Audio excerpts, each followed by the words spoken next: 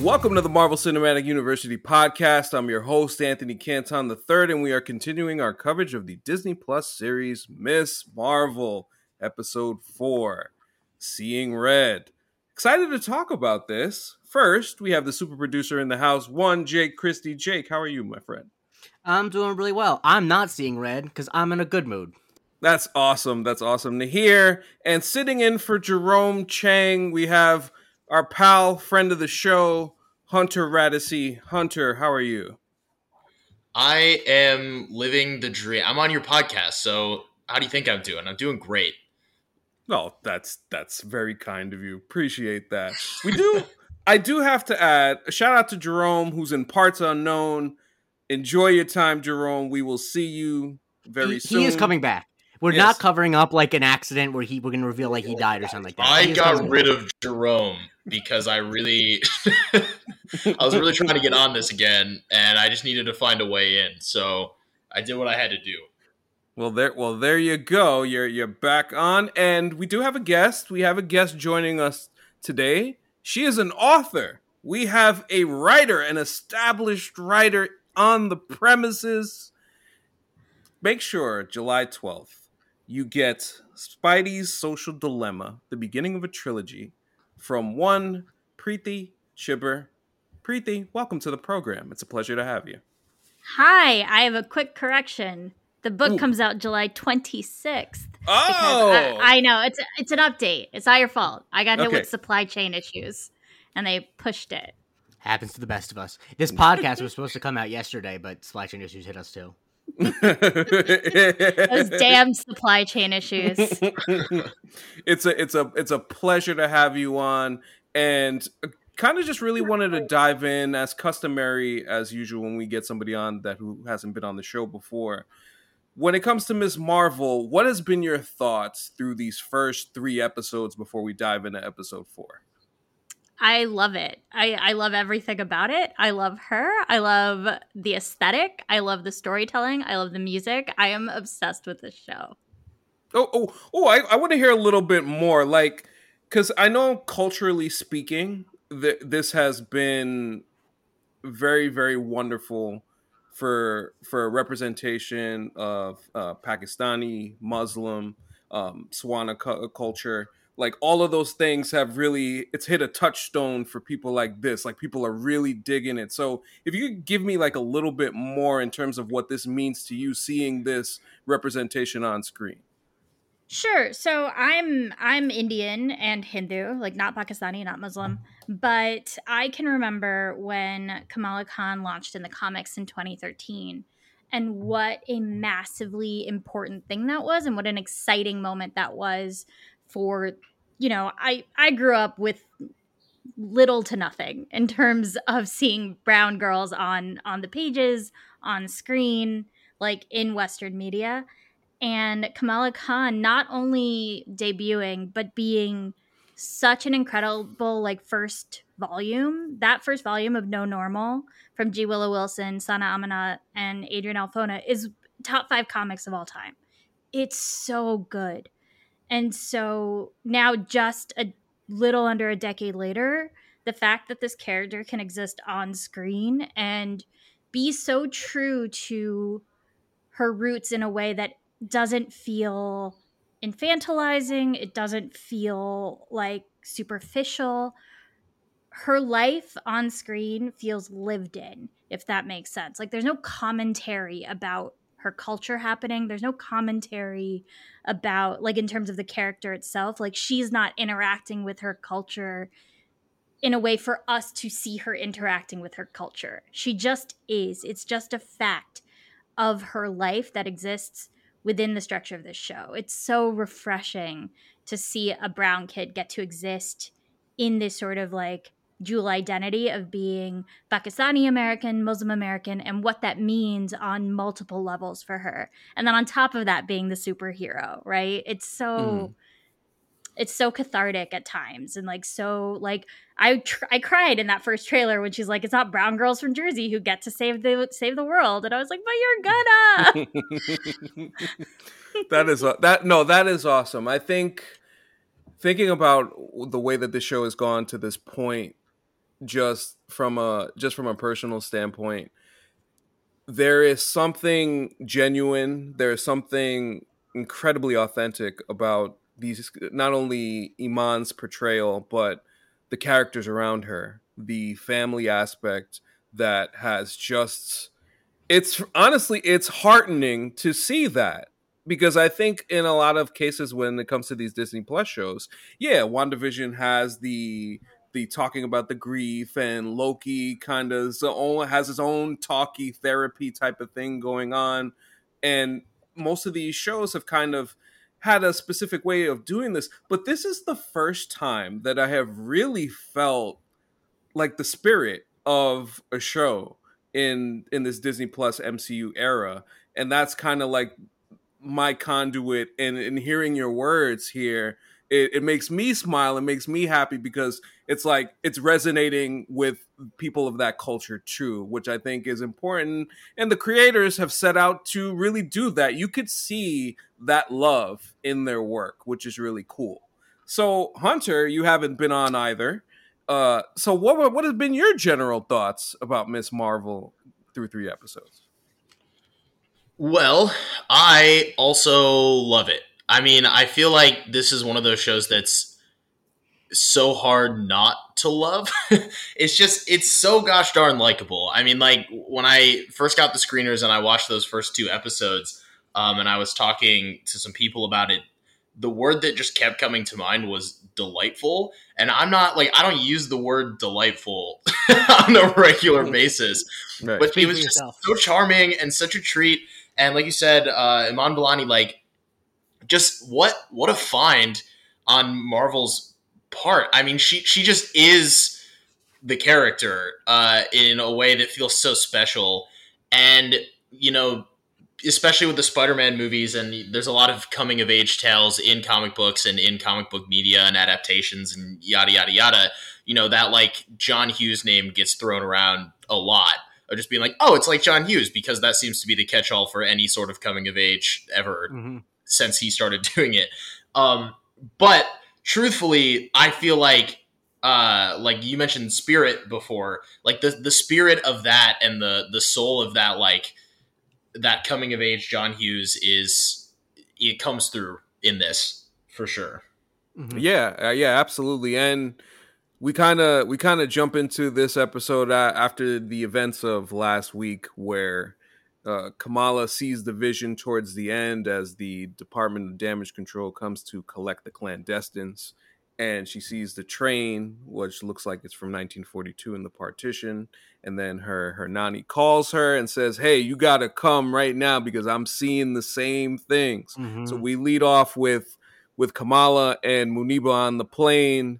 And not to say that things are icy between them per se, but Muniba's a little perturbed. They're tense. Yeah, they're a little tense with Kamala's situation at the wedding and having to fight off the clandestines. But yet, obviously, nobody really knows this besides her and Nakia and Bruno. And I think one thing off the bat in getting to this, as they go to Karachi, and and we see the culture stuff, I was thinking about this, and Jake, and I'll ask you this question. These Disney Plus shows have kind of had a habit at a certain point in the series. We kind of separate the main character from a lot of the supporting characters that we've seen initially for an episode about lore, an episode about kind of like explaining whether it's a certain character trait or something along the lines of the plot line. For me, with this show, while I can say I like the episode, I'm also like, damn, I miss Yusuf. I miss Nakia. I miss Bruno. I miss Amir. I miss them all in this episode. How did you feel about this little change here? I think that you're absolutely right that this is a thing that the Disney Plus shows are doing. And I think it is just one of those, I come back to it a lot, and obviously there are exceptions. But I think this is the thing you're going to run into when you make the directive that these shows are going to be 6 episodes. Or if the show was like 8 episodes or 9 episodes, it wouldn't be as much of a problem. But there's only so many minutes left we're going to have with these other side characters. And so I love that there's an episode where she gets to go, to Pakistan, and, we see her in that environment, because I think that's important for the show. It's important for what the show's trying to say about the culture. And the thing that's a bit annoying is that it comes at the expense. It kind of, you're like, okay, so it gives you the feeling you're not going to get all the other plot lines wrapped up because there's only 2 episodes left. I think, like I said, it's just the nature of it being 6 episodes. I think it's the right place for the show to go. I just wish there were 4 episodes left instead of 2, so we could have, and not just because I like the show, but because it is, you get the feeling that we're going to have another situation where we're going into the finale and literally every single plot line needs to get resolved in the finale. And like, that's just not how TV works. Like, you can't, it's not everything can happen in the finale. But obviously, of course, the Marvel shows, I think, keep making the mistake of thinking that that's how it works. But I don't know. I'm of 2 minds about it. Cause like I said, I like that they went here, but I don't like that we had to leave everyone else behind. Yeah. I think it's a fair argument to talk about the episode lengths and wondering why 6 episodes has to be kind of like the mean of where we go with some of these things. Preeti, I'll ask you, because as Jake said, seeing the culture stuff feels like a necessary thing and feels like something that's important, but yet we still have the conundrum of missing out on just talks with Yusuf, the interplay between Kamala and Bruno, stuff like that. How did you feel this episode did to kind of be a change of pace to what we've gotten so far? I think Miss Marvel's in a little bit of a unique situation with regards to the like Disney Plus TV shows, because it's so clearly a setup for her to be a part of the wider universe. Like, these shows exist in the MCU, right? They're not, for the most part, not like solitary things. It's not like something like Moon Knight, where Oscar Isaac was like, I'm doing 1 series and you cannot have me for more, right? Ms. Marvel is going to be involved in the Marvels. We're going to see her more and more. And I think the most important thing, and I think the show recognizes this, as much as there are these other characters and there are these other plot points, is this is Kamala's origin story. And she's the one who matters, and it's her identity that matters. And so for me, this is something that happens in the comics as well. And her going over to Pakistan and going to Karachi and kind of engaging with that part of her history, and the way the show has like pulled her history in, feels more important than the relationships that we're seeing. As much as I also love them and would love to, I could watch like Bruno and Kamala hang out forever. They're so cute together. The cast has such great chemistry. But like, as much as that is enjoyable, this is the part of the story we need. If they had stayed in Jersey and we hadn't seen this, they wouldn't be able to tell the story they need to tell, because partition is so important, because history is so important, and culture is so important. Yes, we'll definitely get to that part of it a little bit later. Hunter, how about you? I thought Preeti gave a great answer there. And to me, like, before you go, it's not necessarily as much of a criticism as I feel like, for me, it's more of like a credit to the characters that they've cultivated in the show so far. So what are your thoughts on that? Yeah, I am incredibly happy with everything that was just said, because I could not agree more. I was actually just discussing this exact thing in some stuff I was writing and with some other people. I feel the exact same way. I mean, I think that the difference between a show like Moon Knight, and again, I'm so happy that you brought up Moon Knight, because it's the exact same argument I would have made.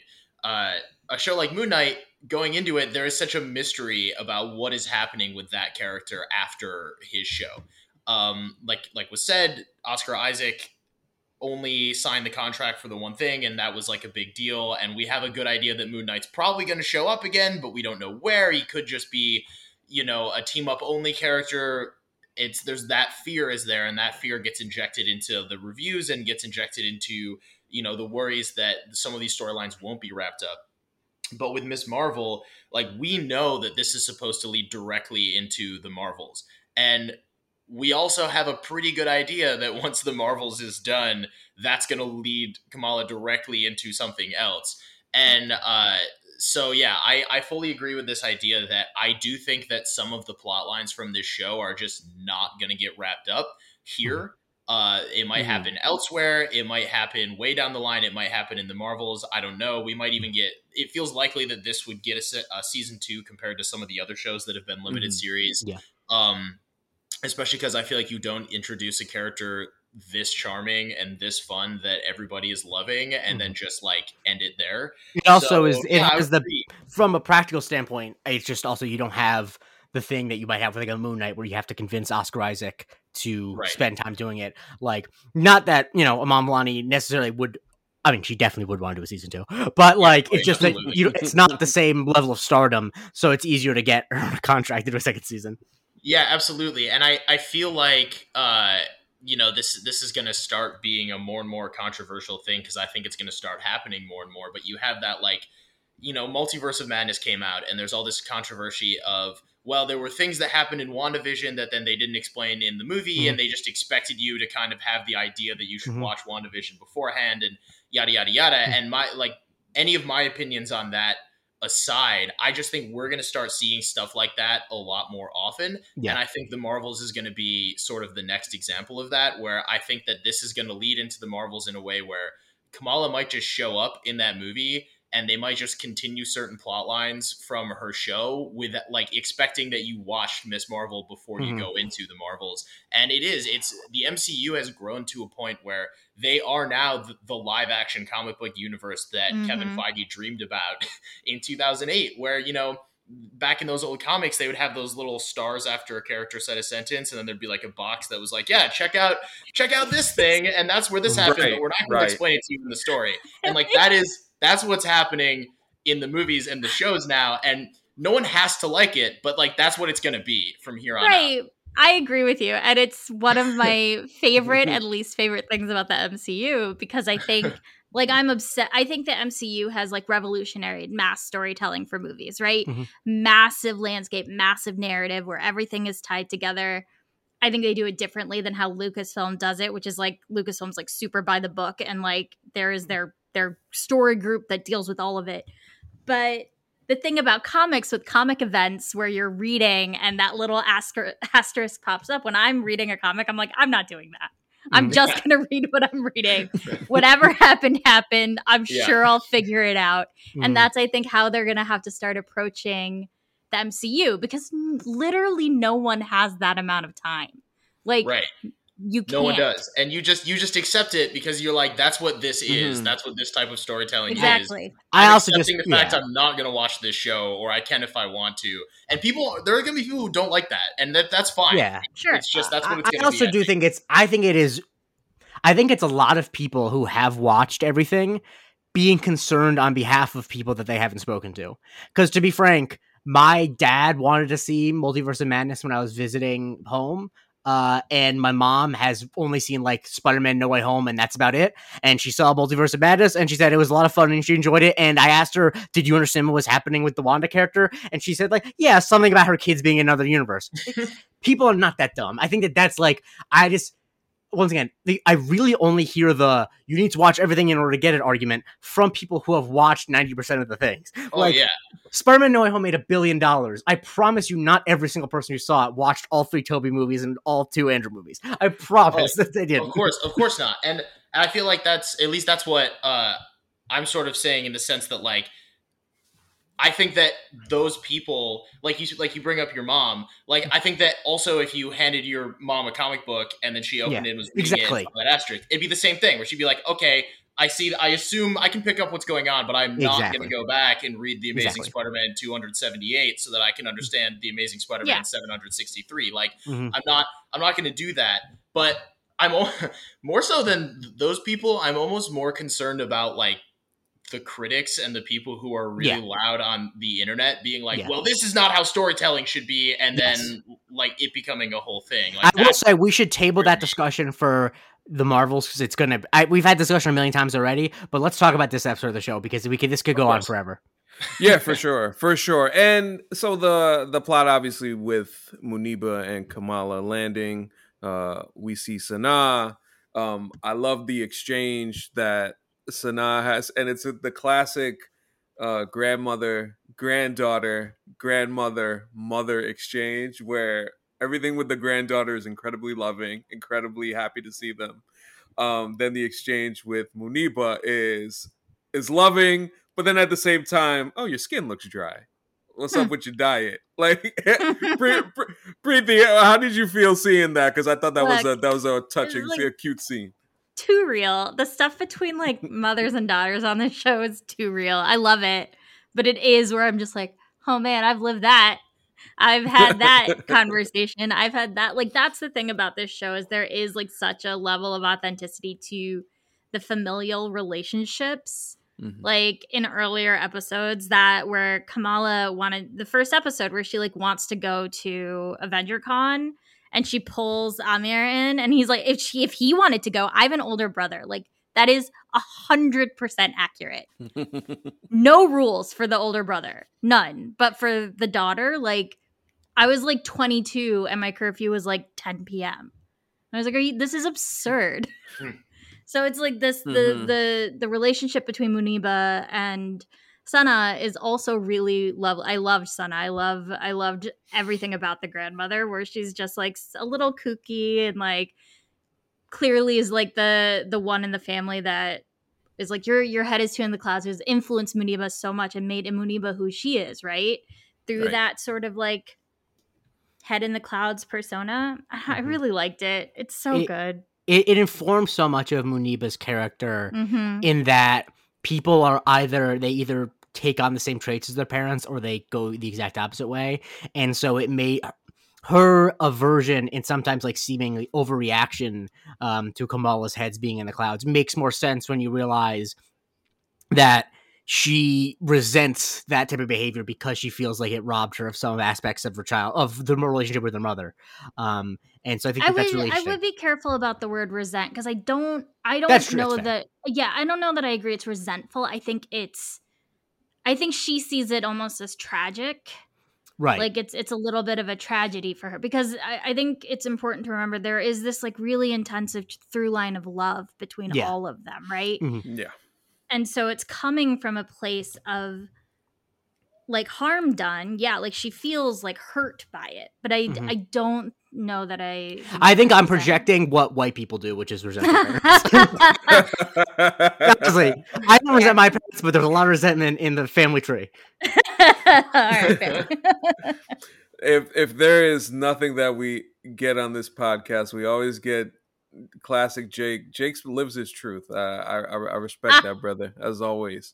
I think the conversations that Sana has with Kamala in this episode, this first one about the Jinn origins and what that means, as Kamala's like, are we really Jinn? And Sana's like, does that really matter? Is that the portion of the story that you should be focusing on? I think that those conversations from somebody so much, wiser and older, and it's kind of been around the block a few times and kind of knows what's going on, I think informs to me, like, again, the interpersonal relationships and conversations on these shows. The conversations feel meaningful. There was this bar that she had in that conversation because Kamala's talking about, like, I have so many pieces on the ground that I'm trying to pick up. Then Sana drops this line. She goes, if you've learned what I have, lost what I have, you'll learn to find beauty in the pieces. I was like, ugh, I like can't. It's so informed by fractured identity, like, because that's what partition did to India, right? That's what the British did when they created that partition, was literally fracture the identity of these people who existed in the South Asian subcontinent. And so not only are Pakistani people and Indian people dealing that, then you have the second layer for Kamala of Indian or Pakistani American. Then you have the second layer of like, a superhero. Like the way this show talks about fractured identity, like I was just like, I can't handle this actually. Yeah, I think what's interesting about all that, because you add all of that and then what you mentioned right there, the hero element, and something that I didn't mention in kind of going through the plot so far, is Kamala's trying to reach out to Nakia and not getting any responses regarding to what happened in the last episode. And I think one of the things, and I've talked about it the last couple of episodes, is the play on the tension that Nakia and Kamala have about what's the good way, the good Muslim, bad Muslim type of through line that that's kind of taking place in this show, as far as the Department of Damage Control is concerned and everything that happened in the mosque. I love the way that they've played on that, and it's a tough situation for Kamala because, listen, she's trying to do the right thing at the end of the day, and she's trying to be the best version of herself, and being so young, that part of it is difficult. Actually, yeah, Preeti, I wanted to ask you about that because it presents itself, and we get that continued kind of like tension from Kamala's end, and feeling a little bit disappointed that she doesn't get any response back. How do you feel about how that story has developed throughout the season? I think we're clearly marching towards a point where we're going to get that very famous aphorism from Kamala: good is not a thing you are, it's a thing you do. And I think they're letting the characters have that conversation so that we can get to that point by the end of the series. That's my guess. And so I think I think it's handled well, because you are going to have that sort of like, I think Nakia's hurt for not being in on the secret. Like, I don't think it's actually going to end up being about necessarily what she thinks is right versus what Kamala thinks is right. I think it's going to be a friendship issue. I think we saw how very close they are, and how many times Nakia was like, you can talk to me, you can tell me things. And Kamala made the choice not to in those moments for her own, like, because she was trying to keep her safe. But that's another added element of like, these are teenage girls, and those relationships are very intense. Like, those friendships are very intense, especially at that age where it feels like all or nothing. And if you don't put all in, like, you're hurting me by not giving me everything. So it'll be interesting to see how it plays out, but I think they're handling it well so far. Yeah, I would most certainly agree with that. So this kind of fast forwards to the following day, and wait, can I mention very quickly, Kasada shows a picture of herself with her father on the train tracks. Yes, go ahead. And that's going to be played by actor Fawad Khan, who I love so much, and who's a very famous Pakistani actor. And he's been in Pakistani serials and movies and Bollywood movies, and he's so good. And everyone's going to get a lot of weird feelings next week about Kamala's great-grandfather, so I just want to prepare everyone. Well, I mean, I'll tell you, if you listen to the show, you know that's our specialty. Have conversations. Yeah.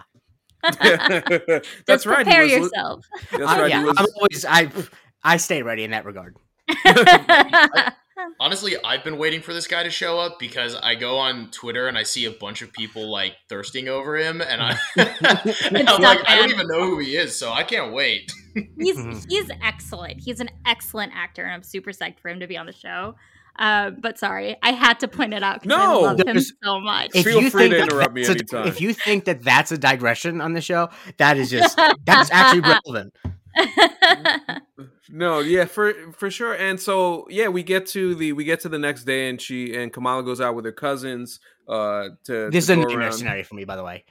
I am so constantly afraid at every moment that I'm going to show up somewhere and be underdressed and embarrass myself. Oh my God. Truly, it is, especially because the thing is, I am from Florida, Preeti, and this is not news to anyone else who's listening to the show.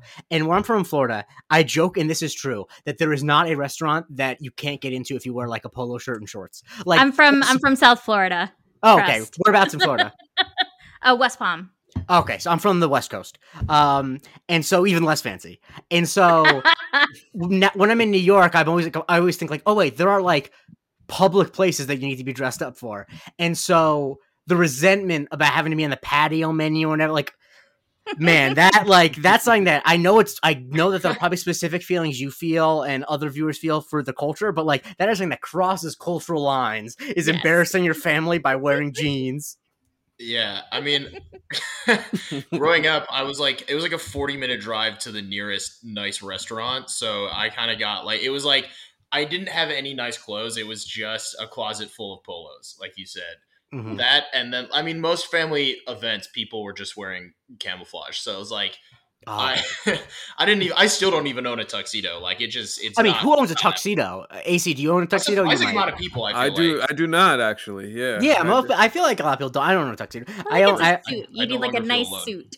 Yeah, I have a nice suit. I have some, I have different pairs of dress pants, and I've worn them, I think, maybe twice in the past 4 years. Trying to avoid them at all costs, but when you get to my wash stage, you tend to have to wear them a little bit more. Of course. But yes, as this plot continues, and yes, we have that scene where Kamala's uncomfortable, as you guys mentioned. And then they're walking around on the street, Kamala's giving up a lot of coin to get some of these Can we trinkets. Briefly mention the food though, because so hungry after watching this episode. I would love nothing more. Because actually dive in. What Kamala eats at the club that they go to that they can't get in on is pani puri, and it's one of my favorite foods. It can be really, and especially when you're over there and the spice level is a little different, it can get very spicy. But if you can find it, highly recommend picking it up. Do you mind? Give us a rundown of what it is. Yeah, so, the important stuff.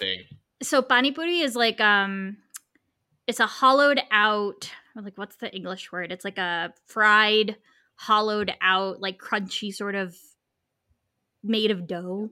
Okay. And then you poke a hole in the middle and you fill it. This is what I put in mine, which is boiled potato, onion, lentils, and then you have a sweet, I don't know the English words for anything, but a sweet sauce and a spicy sauce. That's all I need to know. It's so good. And then you dip it in this salty, spicy water so the water fills it up, and then you have to eat the whole thing in one bite. And it's so good. I love food that takes multiple steps to eat. And that sounds ironic, but I mean it. No. It's worth it. You build your little thing and you dip it in. It's so good. So it's not exactly the same thing, but when you say puri, since my wife is Guyanese, you call it? Yeah, so a lot of spice is had in the household, and every time roti curry, puri, all that stuff. It's in the same family. Same that the pani puri. The puri is it's a harder, thinner version of the puri that you're probably thinking of, which is a much softer, larger fried dough. Damn, now I'm hungry too.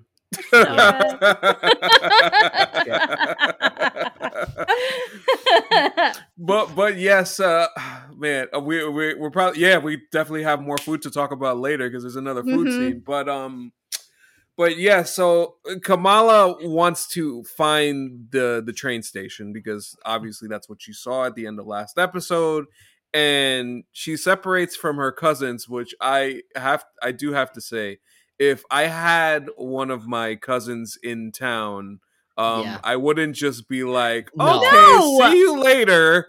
No. Question that, especially a place they've never been before. Yeah. And it's it's a little questionable. It's and I don't know, isn't Karachi the fifth biggest city in the world or something like that? Can you imagine watching it as an adult? I was like, do not leave your 16-year-old cousin. The thing is, and of course, she's from the rough and tumble streets of Jersey City, and as a person who lived in Jersey City for 2 years, it's not I think that she probably would fare better than any other than AC, because the three of us didn't grow up in cities that I would just be completely messed up. But still, if you're the cousin, if for no other reason than if I had my younger cousin in a city that they'd never been before and I left them alone and something happened, I truly would never hear it. My grandma, I would so much be excommunicated from the whole family. And their whole vibe, they're just all right, peace, don't die, and then they just dipped. Yeah, they're just kind of being shitty to her, which I was like, what are you guys doing? I mean, people do have shitty cousins. We don't. I don't know. Fine. They could be shitty. But the thing I do love about these scenes, because I feel like my general note about this episode was I think that the pacing was a little bit off, just in terms of, it is what it is. I think they did that because they wanted to show off Karachi and her experiences, and unfortunately, that is something that is not very pace intense. But the thing about it is, and this is such an obvious point, and it's kind of an eye rolling thing, but it's like, it shouldn't be revolutionary, but seeing a piece of mass entertainment where there's no filter when you're in the Middle East is so huge, because it's like, I'm stating the obvious because we're all, we all know all these things, but it's like, it just feels so much more real. Like, it doesn't, like, obviously I've never been to Karachi, and it doesn't feel like a place I've been to before, but it feels like a place I could go. You know what I mean? It doesn't feel like it's, and I think that what you talked about earlier, Preeti, about it not being like, not over explaining the culture, like, it feels like she is interacting with another part of her world. And it's just bright, and it's not what it's in. I don't know, it really just made me like appreciate the fact that they took this episode to go to Karachi, that they took this diversion, because I don't know, I think that they almost intentionally shot it. It feels like they were intentionally trying to just like really, I think by leaving her alone in it, it kind of almost placed it like another movie would, with a kid being dropped in New York and trying to find their way around. Which like, this is just a city that someone's trying to find their way around, and it's not, the thing that's unusual is that she's never been before. It's not that it's Pakistan, No, that's a really good point, because you're right. I just was like, as a grown up watching, being like, oh no, do not go off by yourself in this city. I do love that guy who was like, take a left and then another. Oh my left, god, that and uncle! Then another left and then a right. Because we've all met that guy, and he's always the best. That is, she got there, did she not? She did get there. I do want to point out, the subtitles, for whatever reason, consistently said Hindi. They're not speaking Hindi. They're speaking Urdu. It was an I know subtitles usually go through like a different organization. Like, I don't think this was like a Marvel thing. But yes, I could say, because I was once an intern at a place and I did closed captions, which is something I definitely should not have been doing for no money, but that's besides the point. But yeah, it's not. They're not speaking Hindi. They're speaking Urdu for the most part in this. Yeah. Whenever it said Hindi, I was like, that's not okay. Yeah, that's gotcha. Really horrible. I didn't watch those subtitles on. Yeah, but that's a miss. That's like such an obvious, given the subject matter of the show, the difference between Hindi and Urdu is kind of like the whole like, that's like the whole thing. Exactly, it was an interesting decision. I feel like, I know subtitles often happen very, very late. It was the same thing when every time Muniba said mummy, which is a very like South Asian way to call your mom, the subtitle said mommy, and I was like, that's not what she's saying. Yeah. Jeez. Oh my gosh. There needs to be so many, because I feel like subtitles mess up stuff like that all the time, and tons of different things. And it's really like, I understand that like, it's not, I think someone needs to do something to make sure, because it's just like, it just shows a little level of carelessness that the people who are making the show itself are doing the exact opposite of. Yes, exactly. No, absolutely. And so Kamala gets to the train station, and she's looking around. She puts on the mask that Bruno made for her, and then not too long after that, as it's a nice mask, and she stares and she sees the Ant-Man painting. Which Easter egg, Adrian Alfona's name is on there, who is the original artist for Ms. Marvel. I'm so glad you said that, because the scene happened really quick and there were names on it, and I was like, I bet that's an Easter egg, and I just never got around to it. So thank you for solving that mystery. Good pull. Preeti is bringing it today. Shout out to you. So how many more like just random facts that live in my brain do you want? All of them. Give them.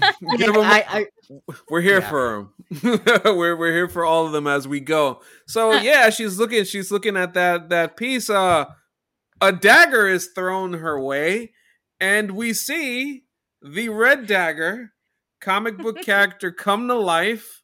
Preeti, tell us a little bit about who the Red Dagger is.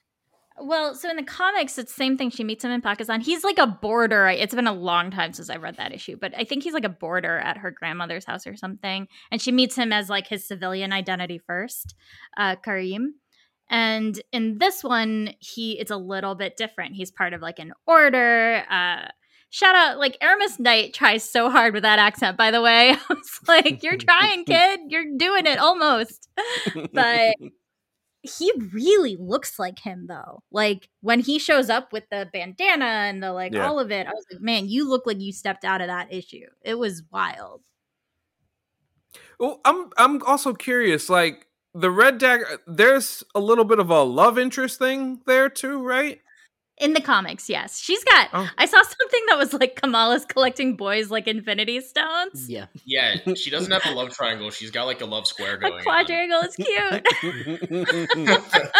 Like, get Someone's it, girl. gotta give.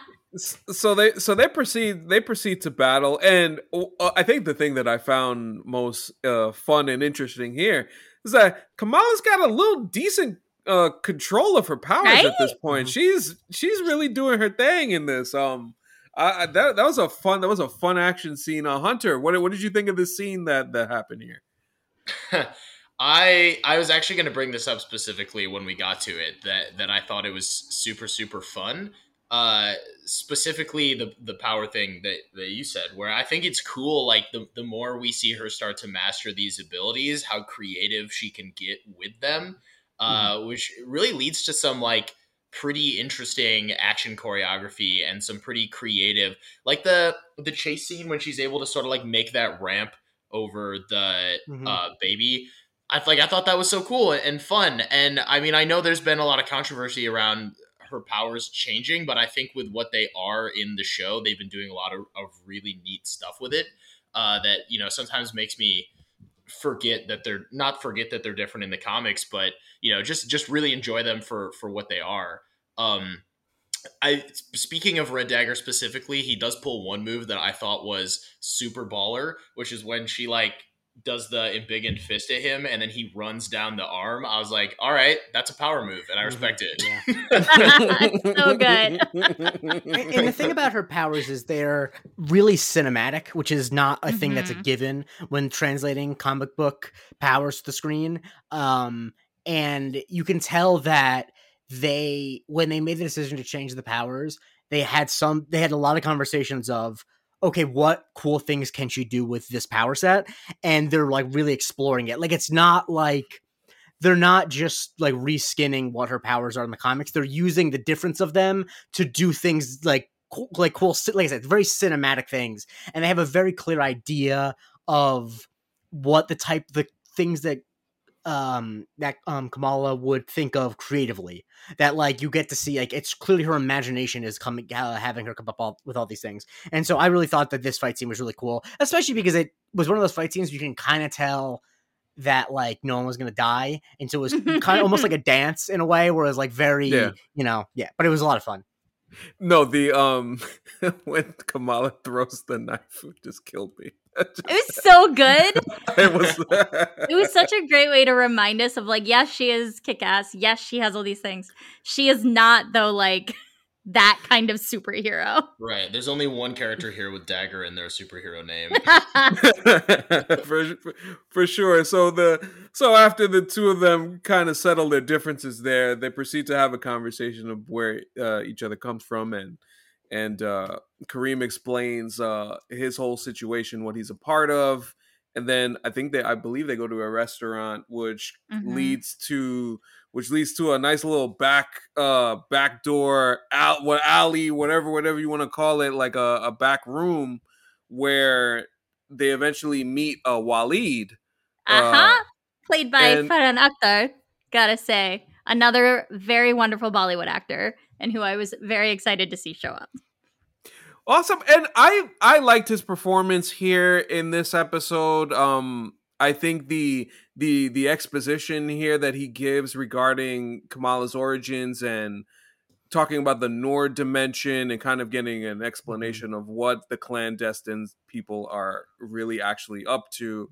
It was interesting in two aspects, and I'll get you guys' thoughts on this.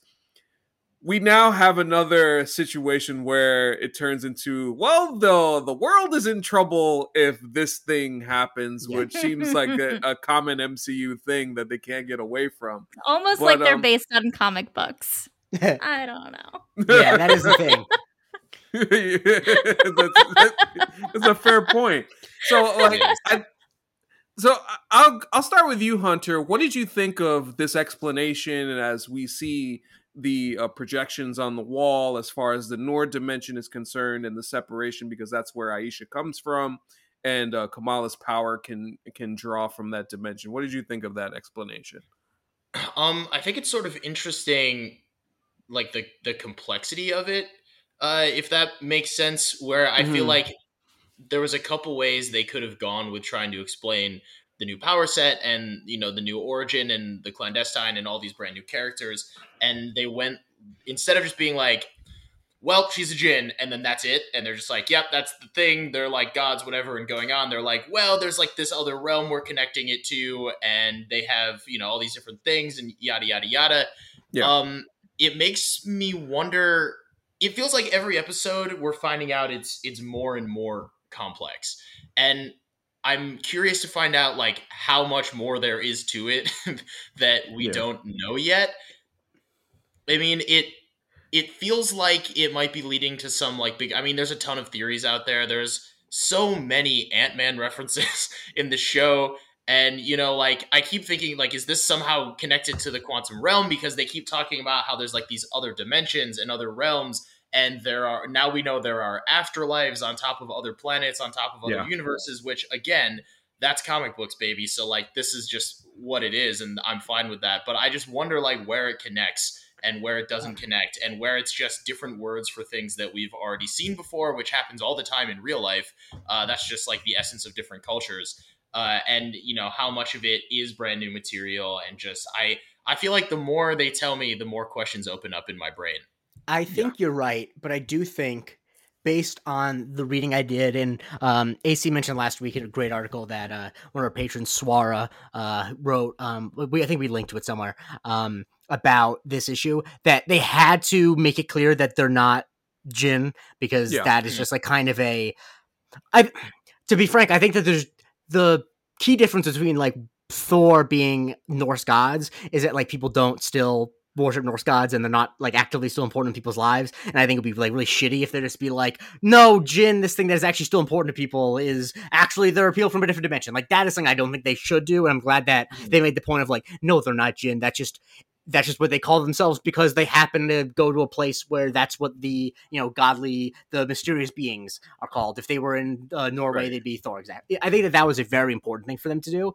What I hope happens is I hope it's one of those situations where, because this is a thing you have to see a lot in fantasy sci-fi storytelling, where something starts off seeming very simple, then it gets really, really complex, and then at the end it turns out they were lying and it was another simple thing the whole time. Oh, yeah. Like, yeah. I think that we might end up there, where it's like, it actually is that they are just like maybe like a malevolent force from another dimension.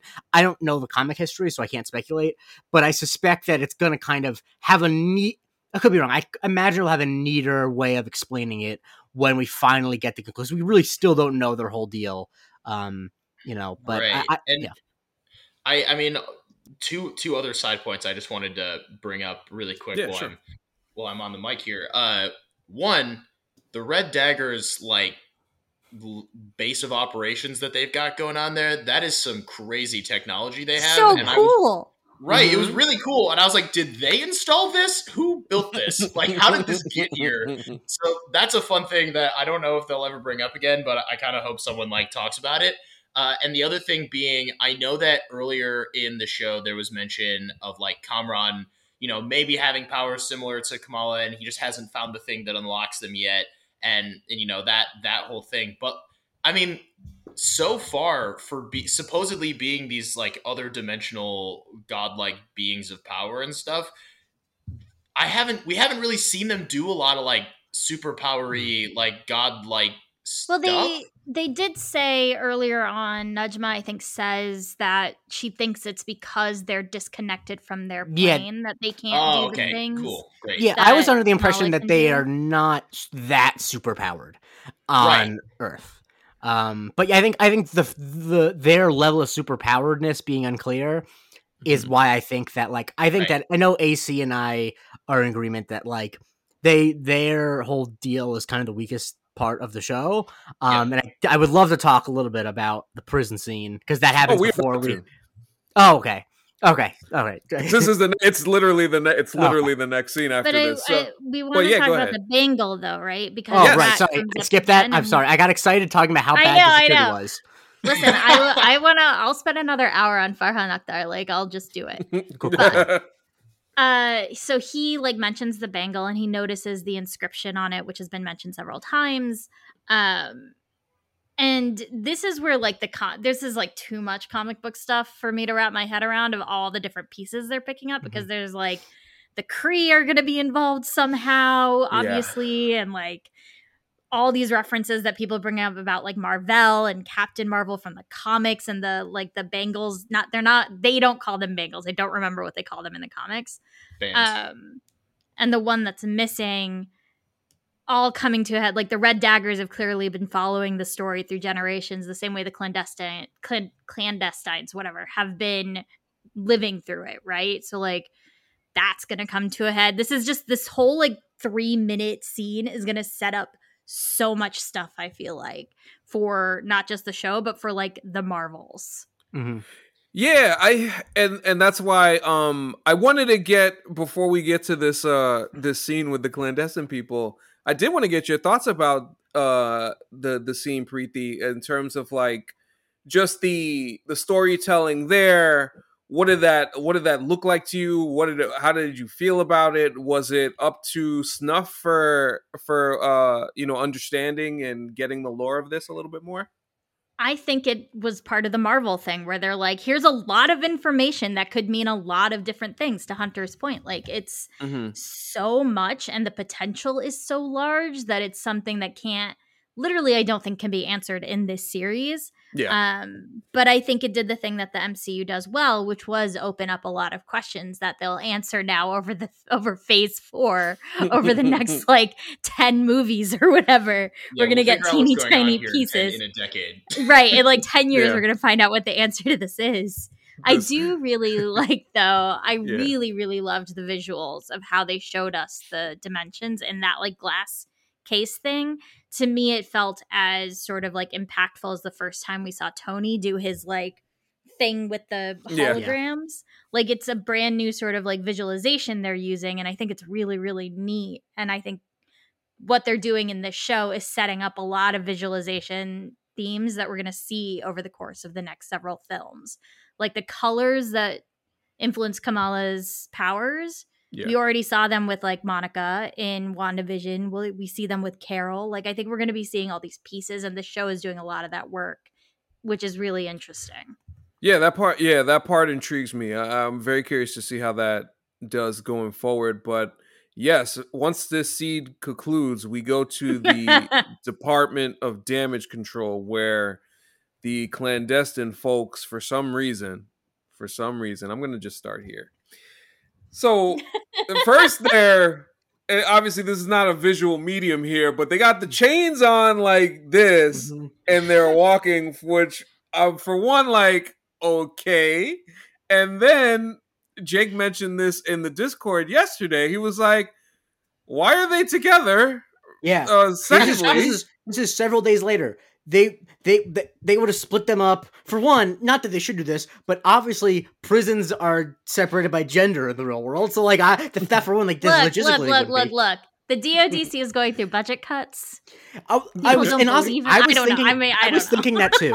I was thinking that too, Preeti. But my thought is that like if the MCU world is anything like the real world, they would never cut the Department of Damage Control. They would just increase its budget every year. Like they never would cut it. Did anybody here watch Picard, the new season, the last season of Picard? I did not. No, I have not.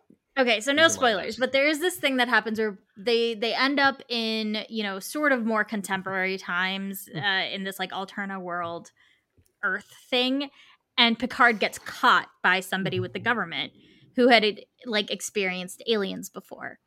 And there's this moment where he's like dragged into this room, and he starts noticing like, this is off the books, isn't it? Like you don't actually have the support of your team that you're doing this. And it felt a little bit like that to me. Like they were acting sort of like either in counter to what they had been told to do, or like, because I agree with you. I was like, why would they keep these superpowered individuals together? Like, why would they do all these things? Why is there one guy who's like guarding all of these people? So like, I don't know. That is asking the viewer to do a lot of work.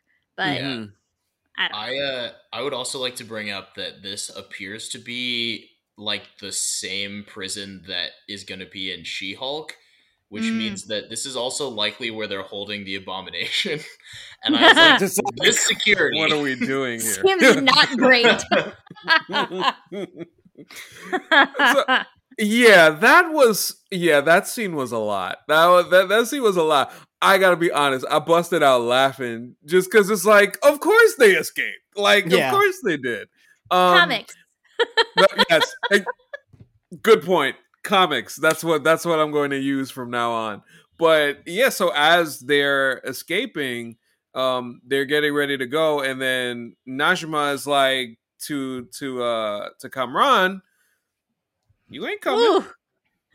You ain't I was coming like, on oh, this. you're like You betrayed evil.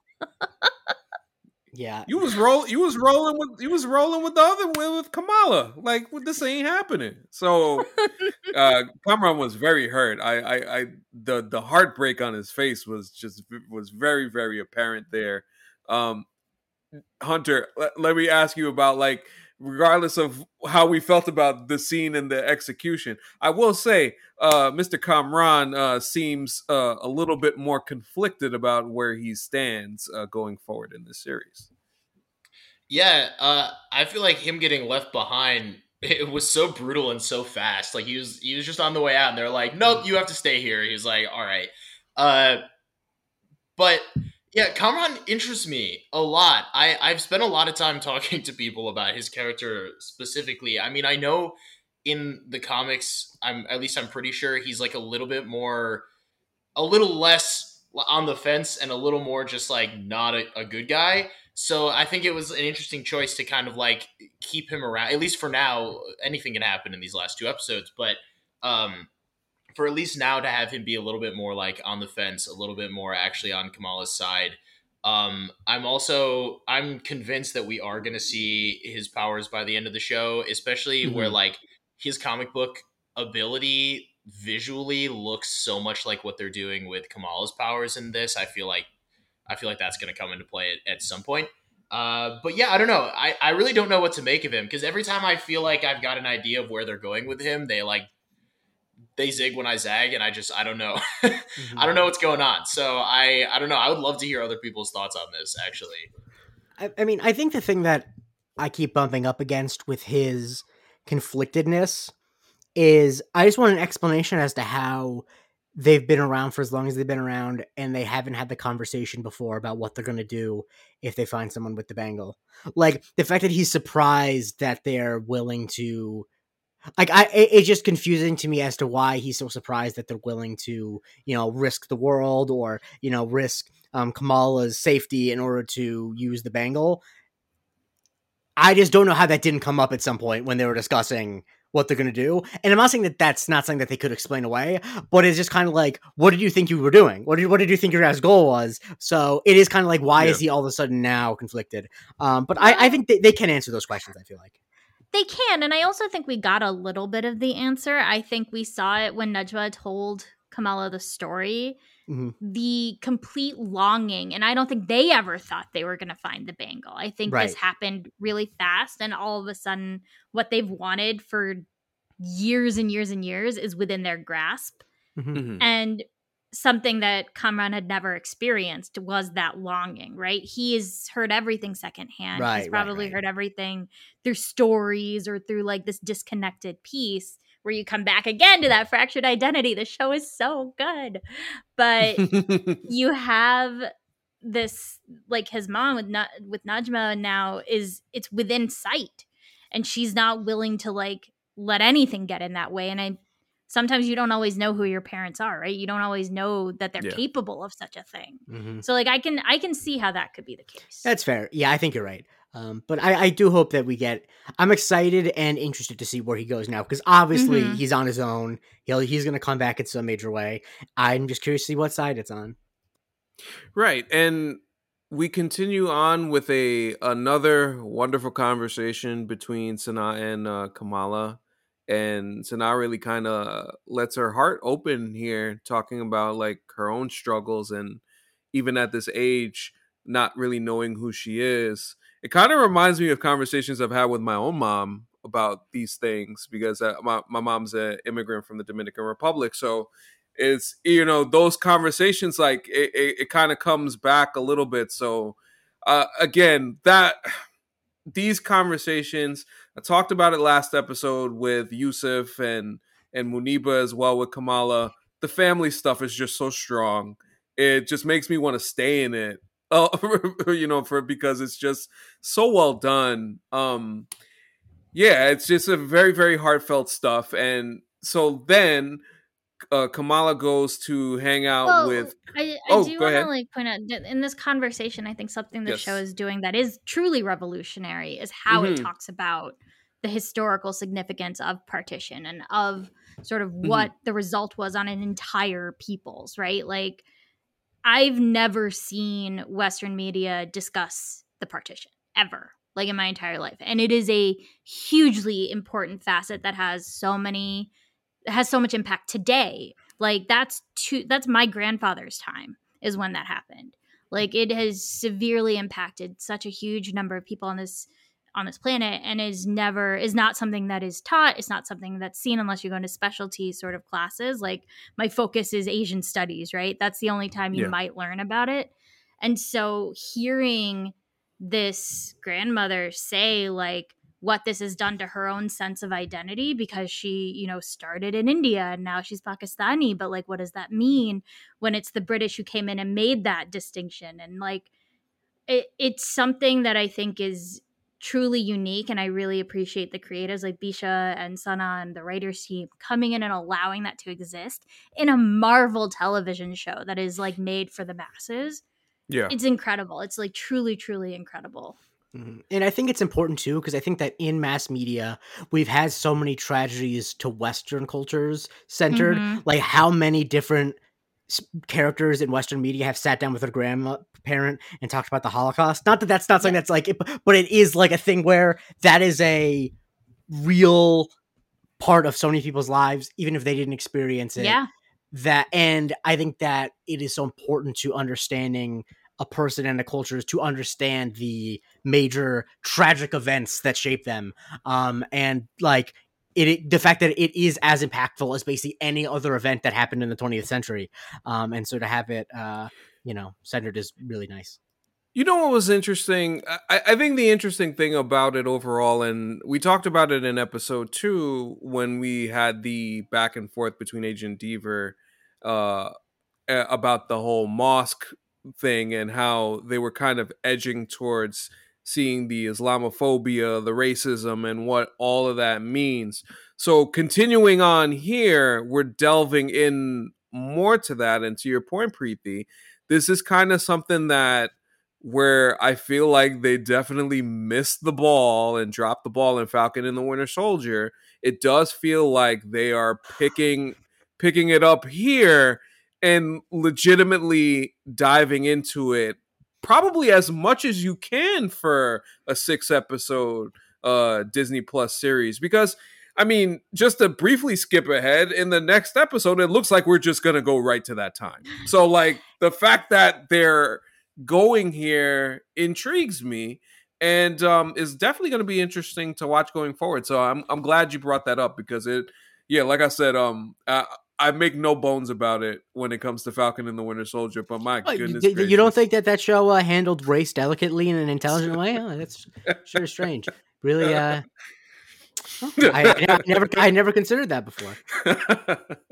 Go listen to all those episodes if you want to get our feelings about that show. It's real classic stuff. Howard Bryan, Howard Bryan, the episode 6 episode is one of the MVP performances of the show's history. But anyway, yes, amen to that. But yes, to continue on with the plot of this show, Kareem takes Kamala to hang out with some of his friends, and we have another food scene. Preeti, take it away. I want to eat that biryani so bad. It looks so good. I was like, I would 100% eat that on a beach out of a bag, like for sure. So what are the exact contents of it?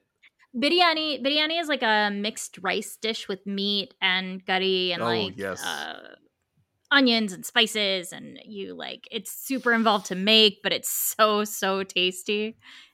You just experience it. I actually have had that before.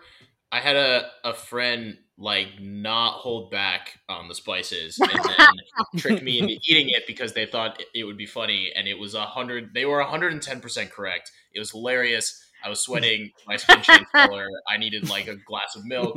Like it wasn't. I was fully crying. Like it was not. So when I was watching the show and she was like, "Is it spicy?" I was like, "Don't do it." I was like, "It's not worth it." It's worth it. No, it was delicious. They didn't tell me how spicy it was going to be, and then they laughed at me for a long time. So That's what you gotta do. I mean, it's getting laughed at for not being able to handle spicy food is the least we could do, Hunter. oh, absolutely. I'm not mad about it at all. It is hilarious. Just in the moment, I was crying too much to laugh. For sure.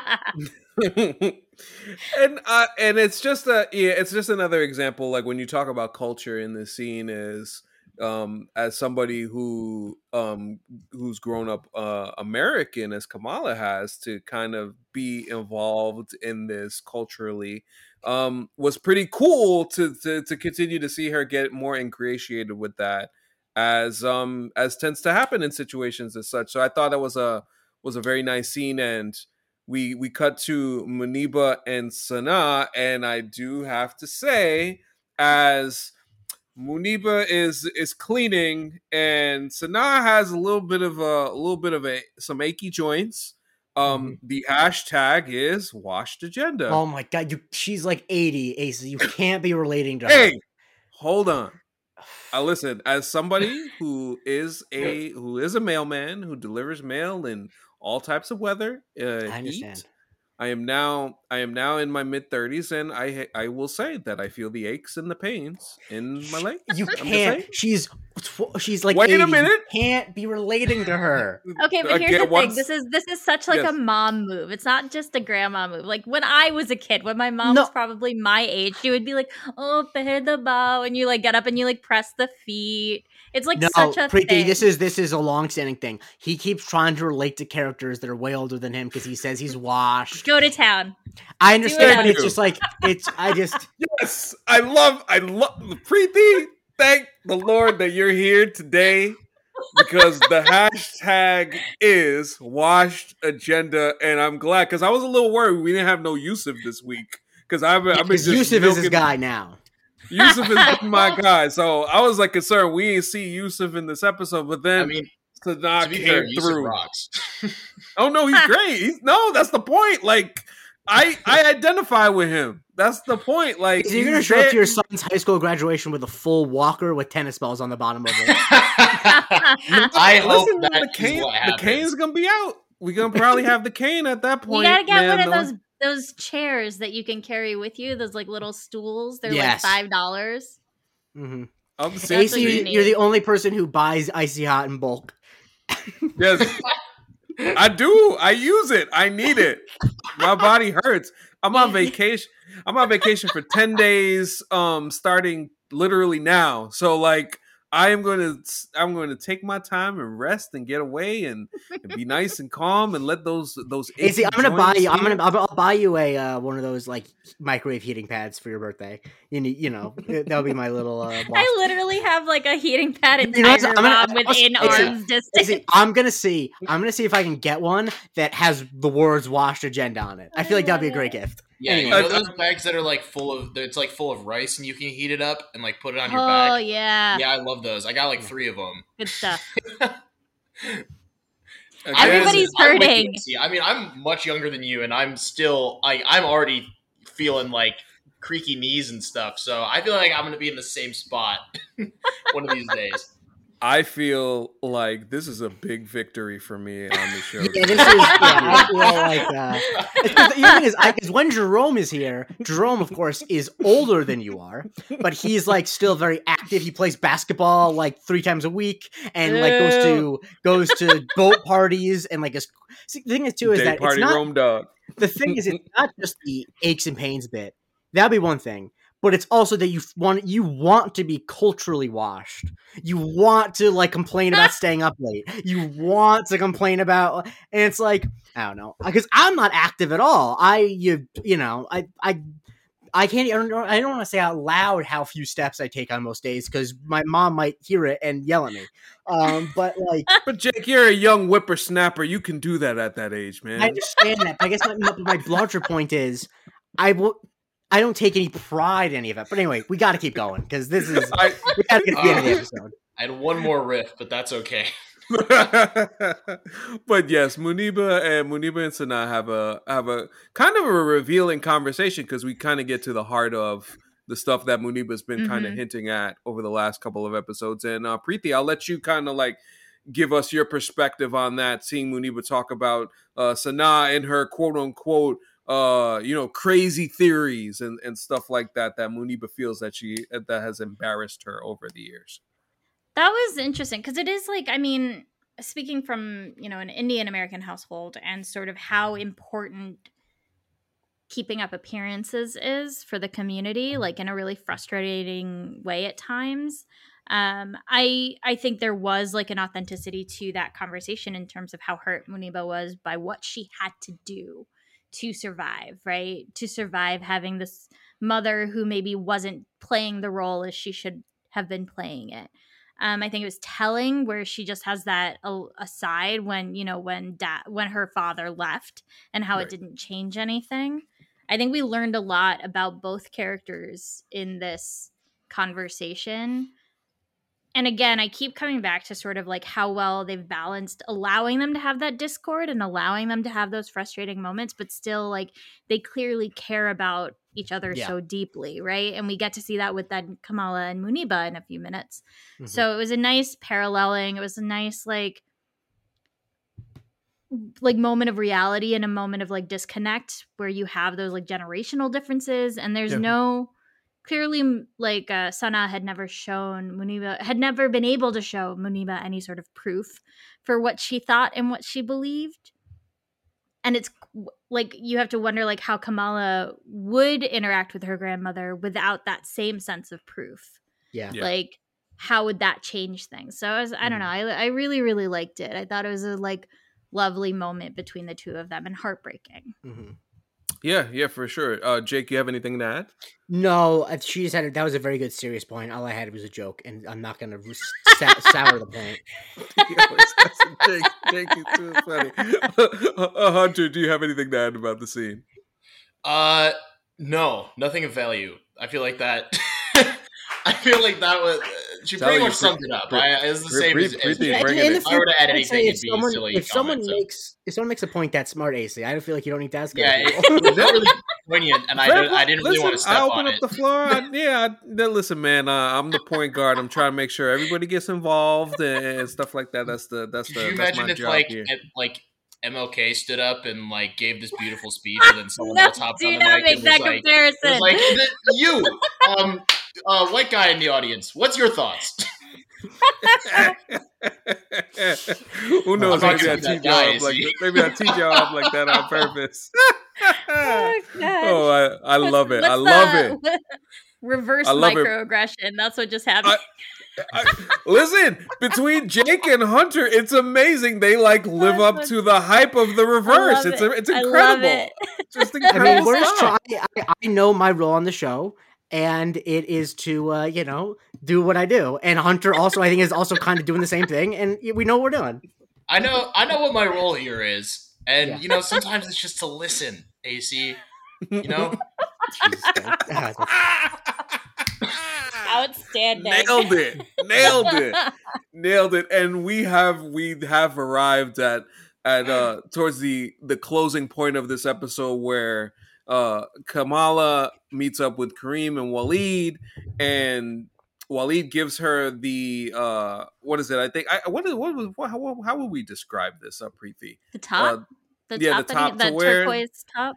Yes, it was just kind of a shirt. It wasn't a piece of clothing. It looked more like something my uncle would wear. Like it felt very. Here's this shirt we found for you.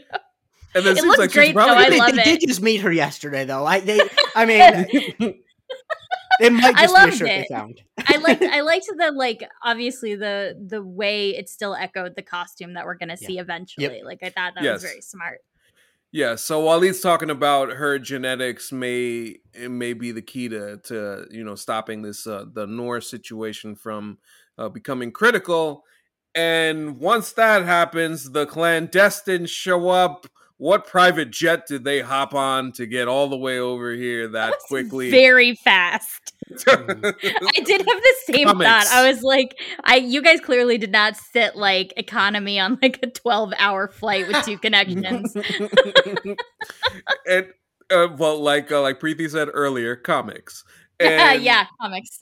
Definitely a comics moment. So the fight is on, the chase is on, and I think what it proceeds to be a pretty good action scene. And this episode had a lot of good action. I felt it was very good there. So there's a chase that commences, which eventually leads to what you call this, pour one out for our dog. I'm Lee. so sad about I just love him so much, and I was like, oh, you guys killed him already. Like, can we not have like can we not have fun and fun in the same episode?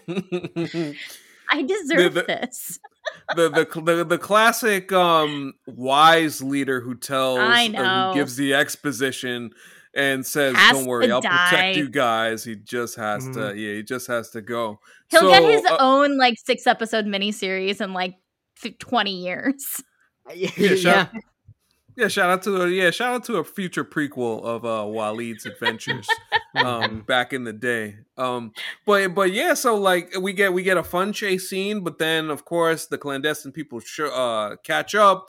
I thought Kareem and Kamala were handling business.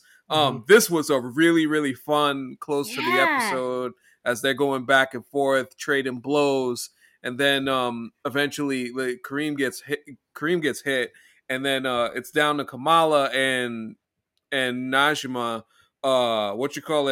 She done had enough. She's very, very, very she's very angry, and she goes to take the bangle, but she actually stabs the bangle. And what ends up happening is all of a sudden Kamala Khan is at the train station in 1942. Where did we go? Did she just time travel? Oh yeah, the episode is over. Oh yeah, but there's enough of her in that last few minutes. It's where you have enough where I started crying again because the show just makes me cry constantly. But just seeing her living in that moment was so intense. And so in the comics, her powers are interesting because they again, it's been a minute, but her Adam's time travel, like that's how she was that's how they explained her stretching and stuff several years ago. I don't know if it's changed. If I may borrow a phrase, comics. But so time travel is a part of who she is. Like it's a part of her story, and so I was like, sure, yes, this makes sense. Let's do it. Almost sort of quantum-y. I was just about to say that. Half of stars, more like quantum realm time travel. That's not as clever as I thought it was going to be. I feel like you guys get the point. I really thought you were going to bring it back with a pun, man. I did too. And then I was like, I can't have too much dead space on this podcast, so I got to just say something. Yeah, starting a sentence where you think it's going to end with a joke and not having the joke when you started is always a dangerous proposition. He was up in the air for the 3. He got caught up in the air trying to do the 3. Yeah, exactly. That's okay, because I think sometimes it happens. That was funnier than anything I would have come up with. So that is a good point. Fair. But the thing is, I like that they ended here, and because I think that there is that this clearly is like the origin story of her powers, if that makes sense. Not her origin story as a superhero, but like the origin story of the bangle and how this all came to be. And so I think seeing it firsthand is going to inherently be better than anyone explaining it or getting like flashbacks for having to someone else. And I think that as you talked about, and I'd love to hear you talk more about with the fractured identity, like to some extent, I think a lot of people with family histories like this want to be able to experience it in some way, or like it would be help to experience it. Would not want to necessarily, but would like the insight that she can get from experiencing it is, I think, is going to be very fascinating because it's different than just being told about it, if that makes sense. Yeah, and I think what we've seen from Kamala's family so far is that they clearly don't talk about it very frequently. Exactly. And they Yeah. don't, because it is such a pain point. And so putting her in there to experience is like doubly important for her specifically. And like, this is 1947. That's when the actual thing happened. Okay. But I agree. I think it's gonna give her, what I'm interested in seeing is how this story is going to impact her relationship to her powers and her relationship to what she sees her place as. Because I think that's the question that this series is giving us. Yes, and I do wonder, is she actually going to meet Aisha in this time? I hope so. That would be a nice conversation. So Aisha is already, this is the night she disappears, right? Yeah, I believe so. Right, so we're gonna see Hassan Nana and Aisha Nani and Sana and all of it. I'm very excited. What man. What do you think the odds are that Kamala accidentally plays a role in that disappearance? Whoa. I don't want to open up the worms that is the MCU theory on time travel, and so I won't. But I'm just going to gesture towards it because I think that would not be the case. That can't be the case because I don't believe the MCU follows the logic of if you went back in time and changed something, it already has happened in your place. I don't think that that's the case in the MCU, which in my opinion is better for storytelling purposes anyway. But so I don't think that can happen. It is it's interesting. We have 2 episodes left, guys. Preeti, any final thoughts on where you think this is headed overall? Just now you're through 4 episodes and we're in the home stretch. Give me your feelings. Like I said, I think this is going to end with her getting to that good is not a thing you are, it's a thing you do point, and feeling much more comfortable in her choices to be a hero, and maybe even like seeking Carol out. Like maybe that's the next step. Like, and something big's gonna happen, and it's gonna be something that she can't handle on her own, and has to kind of like figure out how to work with other heroes. I don't know. That's it. Yeah, it's gonna be fascinating to see. Hunter, any final thoughts as we close this sucker out? Yeah, I mean, I'm just really excited to see where it goes. This show's been consistently so good through its whole run, and I will just be happy if it just stays this good for the next 2 episodes, and then I'll be a happy camper if that goes on. So yeah, I'm just pumped. I'm pumped for where this is going. I'm really pumped to see Kamala do more things. And like really gonna just really, really make a point, because Fawad Khan's in that next episode. It's gonna be great. It has to be great. He's gonna be in it. Yeah, I think it's a possibility, and Preeti, you're not going to know what this means, but it's possible he might come up on the 2023 edition of the pod that we do for the Patreon.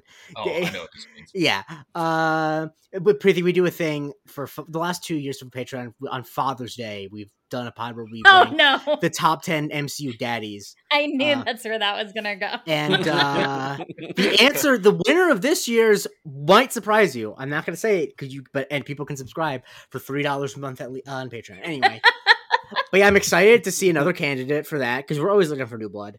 But yeah, I just really want to see how this comes together, and I want to see how I want to have a better idea of how we get to the Marvels than some of the other shows have left off. Like I want to have some type of reaching out, even if Carol's not in like the last episode. I want to see a very good, a clear picture of how she's going to factor in. But yeah, I just think that the exploration of all this stuff is fascinating, and I don't know. I like I've been saying this entire time, Iman Vellani is so winning and such a lightning bolt of charisma and sincerity that they almost plot-wise, there's almost nothing they can do that can negate how wonderful she is to watch. And of course, that's knock on wood, but and you just because Preeti just knocked on her head. You're not going. I guess my point is that like good performances can paper over a lot. And so like whereas with the other shows, I was kind of like holding my breath, like I really hope they don't screw this up. Here, I'm really not that worried about that. I'm just like, I want to see her be her, and that is why I'm tuning in every week. Yeah, I mean, it feels very like RDJ as Tony Starkish, where like it could be a bad movie, but you knew you were gonna like to watch Robert Downey Jr. play Tony Stark. It's the same thing. Yeah, I think for me, for as far as like where we're going, I just love the show. It's amazing how quickly this has skyrocketed up my list of MCU Disney Plus shows, which we'll talk about at the end of this series overall. But I got a good feeling about this one. So regardless of story, regardless of plot and what that may mean for the overall MCU, I'm just happy that this show has been awesome. I really do feel that way. I've just thoroughly enjoyed everything that I'm seeing. So whatever MCU connections, that'll be cool. But Iman Vellani is just, killing it, and everybody around her is doing the thing as well. Shout out to the creators and everybody who's been doing this show so far. It's just been a pleasure to watch. And it has been a pleasure to have you on the show, Preeti, for the first time. I do feel like this is not going to be the last time I will be 100%. Asking you to come on the show. Thank you so much for joining us. Please plug away your work, your follows, give us the whole thing. Sure. You can follow me on basically all social media where I spend too much time.